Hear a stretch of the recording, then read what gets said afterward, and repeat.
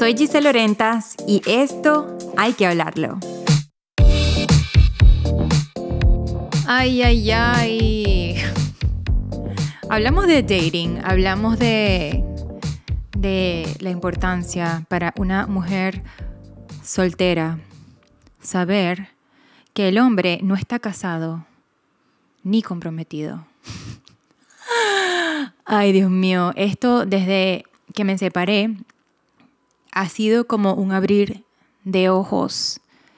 Y yo sé que les debo como que muchos cuenticos, pero cuando yo me separé y me salí de la casa, del apartamento y me mudé a la casa, yo sentí como una especie de I am free. O sea, como que me sentí como, oh my God, this is my single life. Y se sintió demasiado bien.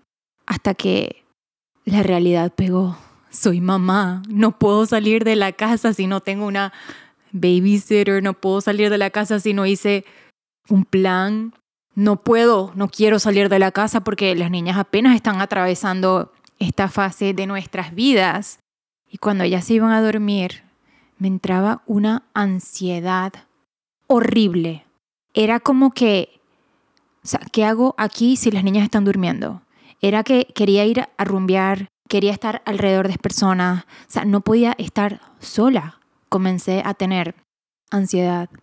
Y bueno, ya eso después, con el tiempo, con mi trabajo interno, con ciertas experiencias que tuve, pude ver, ¿verdad?, lo que estaba trabajando y creo que hasta hoy, ¿sabes?, me siento un poco más calmada y tranquila de mi rol como mamá y mi rol como una mujer soltera.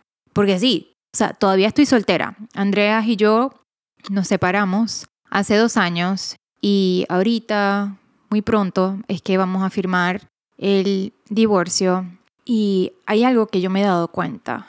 Y es que cuando yo entro a un lugar, ¿verdad? Ustedes saben que la química, ¿verdad?, de cuando te gusta una persona o cuando sientes que alguien te está mirando, eso se siente. Es como electricidad, ¿verdad? Y yo me di cuenta que lo primero que hago es, ¡pum!, mirar la mano. Porque no quiero ni gastar ni 2 segundos de mi energía si esta persona que me está trayendo, porque está lindo, porque tiene una vibra chévere, está casado. Entonces, eso me puso a pensar en este tema y que lo he hablado también con otras amigas y que también lo he hablado también con otros hombres que están solteros que también ven si la mujer tiene un anillo puesto. Y yo sé que ustedes van a decir, ay, pero hay hombres que no le importa eso y hay mujeres que tampoco le importa, pero les estoy hablando de mi experiencia. Yo, cuando era más joven, tuve uno de esos cuentos románticos de terror, ¿verdad?, con alguien que estaba empatado y yo era una niñita. Y sí, yo no sé, como que tenía un peste para personas que estaban empatados y me querían caer, ¿sabes? O que me lo escondían, ¿sabes? Que yo los conocía y literalmente, o sea, me enamoraba como una buena escorpiona porque somos demasiado enamoradizas. O sea, porque, ¿saben lo que pasa? Que para que a mí me guste alguien no es fácil.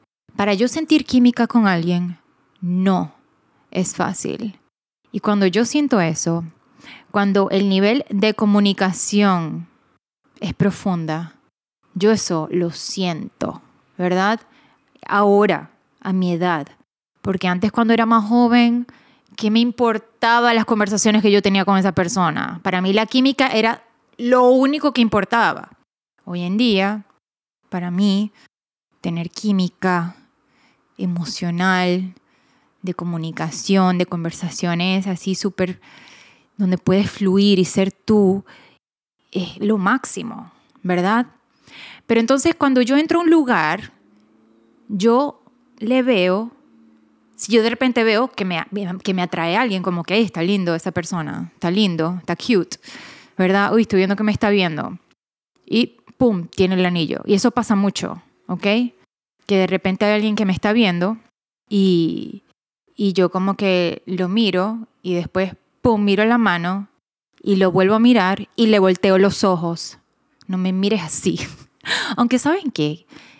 Yo creo que tenemos permitido ver, ¿verdad?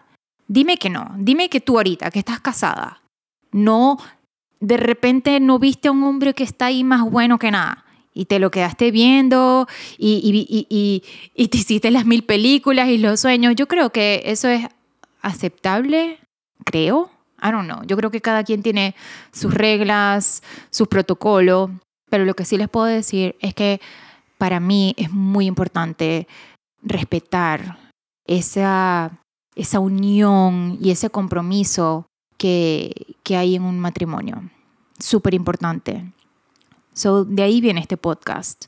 De ¿por qué? ¿Por qué cuando un hombre está casado no se pone el anillo? Y yo sé que hay muchas de estas cosas de que no, que le molesta, que tal, no sé qué cosa, que no se acostumbró el anillo, y lo mismo a la mujer, ¿verdad? A mí a veces me pasaba, a mí a veces como que me fastidiaba el anillo, pero ¿saben qué? Me empezó a fastidiar el anillo cuando empezó a fastidiarme mi matrimonio. Ahora que me estoy, ¿sabes? Ahorita que estoy aquí pensando en voz alta. Porque aparte de lo que simboliza el anillo, que puede ser algo totalmente 3D, ¿verdad? Ese compromiso, o sea, dice mucho. Yo como que a mí me encanta eso. A mí me encanta eso. Y a mí de verdad, a mí me preguntan, Giselle, ¿en algún momento te quisieras volver a casar? ¿Te quisieras volver a comprometer? Y yo diría, oh my God, claro que sí. O sea, totalmente. Totalmente. No lo hiciera tan rápido, ¿verdad? Bueno, nunca digas nunca. Y, oh Dios mío, siempre que yo digo cosas así, pasan. O sea, mañana voy a conocer a la persona de mi vida y me van a ver casada en 2 años. No, mentira. Aquí otra vez hablando en voz alta. Pero sí me parece importante para nosotras, las mujeres solteras, para que no perdamos el tiempo ni segundos de estar así como que ojeando, ¿verdad? A alguien que también nos está mirandito o lo que sea. Pónganse el anillo, porque de verdad, cuando un hombre tiene ese anillo, yo no miro ni nada, pues. O sea, es como que veo el anillo y O sea, nada, porque de verdad, ay, qué fastidio. Y qué fastidio esa energía, de verdad. Me choca. Pero el punto es que este podcast lo quería hacer para ver si hay más mujeres solteras como yo que opinan lo mismo. Que piensan que el hombre, ¿verdad? O la mujer, ¿sabes? O la mujer. Aquí vamos a hablar a mí porque me gustan los hombres, ¿verdad? Creo que de repente en mi rebeldía, así, cuando me chocaban todos los hombres en el 2021, ¿será? 2022, el año pasado. Porque ya el año pasado, pero eso es otro cuento. El año pasado, desde marzo, yo no salí con más nadie, sino que volví a empezar a date este año. Y era porque estaba trayendo energías muy raras, ¿verdad? Y ahí fue cuando yo dije, ¿sabes qué? Me voy a tomar un break. Yo necesito seguir trabajando en mí. No quiero seguir atrayendo este tipo de hombres. Y no eran hombres casados, pero eran, no sé, no quiero. No me gusta hablar tampoco de las personas con las que he salido. Porque de verdad yo veo cada relación como una enseñanza. O sea, con las personas que yo he salido, yo le puedo ver lo que ellos me enseñaron a mí, ¿sabes? Como que lo puedo ver muy claro. Como que, Dios mío, o sea, estoy haciendo lo mismo, ¿verdad? Que hacía en los 18, 19, 20 años. Estoy teniendo esta misma sensación de ansiedad, de amoldearme a la persona, de esperar su llamada, de esperar su texto, como que muchas cosas así abrieron mis ojos de que yo dije, ya va, yo necesito seguir trabajando en esto. Recientemente viví algo similar, pero un poco más relajado. Como que yo digo que a medida de que tú comiences a abrazar, porque no es bloquear, no es decir, no puedo sentir esto, no puedo pensar así, no. Es ok, estoy sintiendo esto. Me estoy viendo otra vez en este proceso de pensamientos que me pasaban en relaciones pasadas o con personas que conocía. Entonces, cuando tú comienzas a tener esa conversación contigo, es como escuchándote con mucho amor, con mucha compasión y comienzas a verte y después comienzas a corregirte. Y estaba hablando con una amiga, ¿verdad? Y ella me escucha. Ella me dice, Giselle, cuando tú tengas así un peo mental, así de amores, me llamas. Y yo la llamé y le dije, mira, esto es lo que me está pasando. Y después de decirle todo, le dije, pero yo, esa es mi verdad. ¿Por qué estoy cuestionando lo que dije ayer a esa persona si esa es mi verdad? Yo me conozco. ¿Y saben cuál es mi verdad? Mi verdad es que yo no puedo entrar en una interacción sexual sin ser exclusiva, sin sentirme a salvo, sin sentirme bien, ¿sabes? Porque yo sé que cuando entro en una interacción donde no hay límites, donde es a la deriva, donde no se sabe nada, eso crea mucha ansiedad en mí. O sea, mi estado emocional, mental, se va por el piso.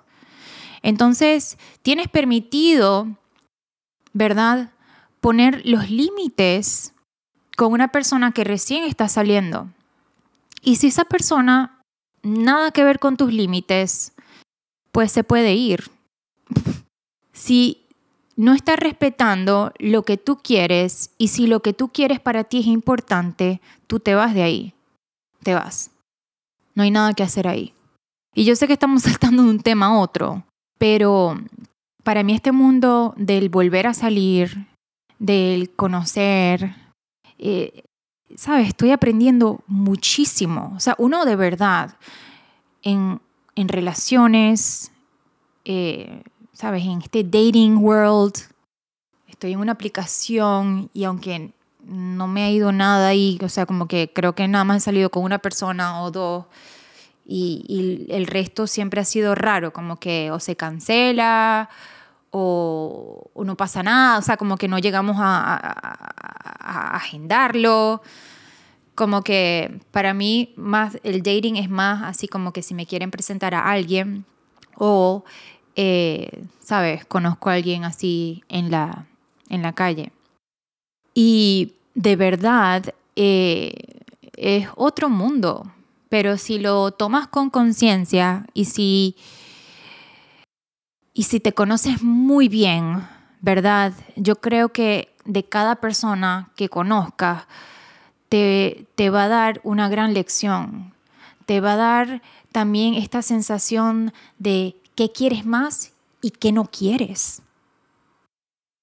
Y por eso, como yo quiero, de verdad yo estoy en esta aplicación, pero yo quiero conocer a la persona con la que voy a estar fuera de la aplicación.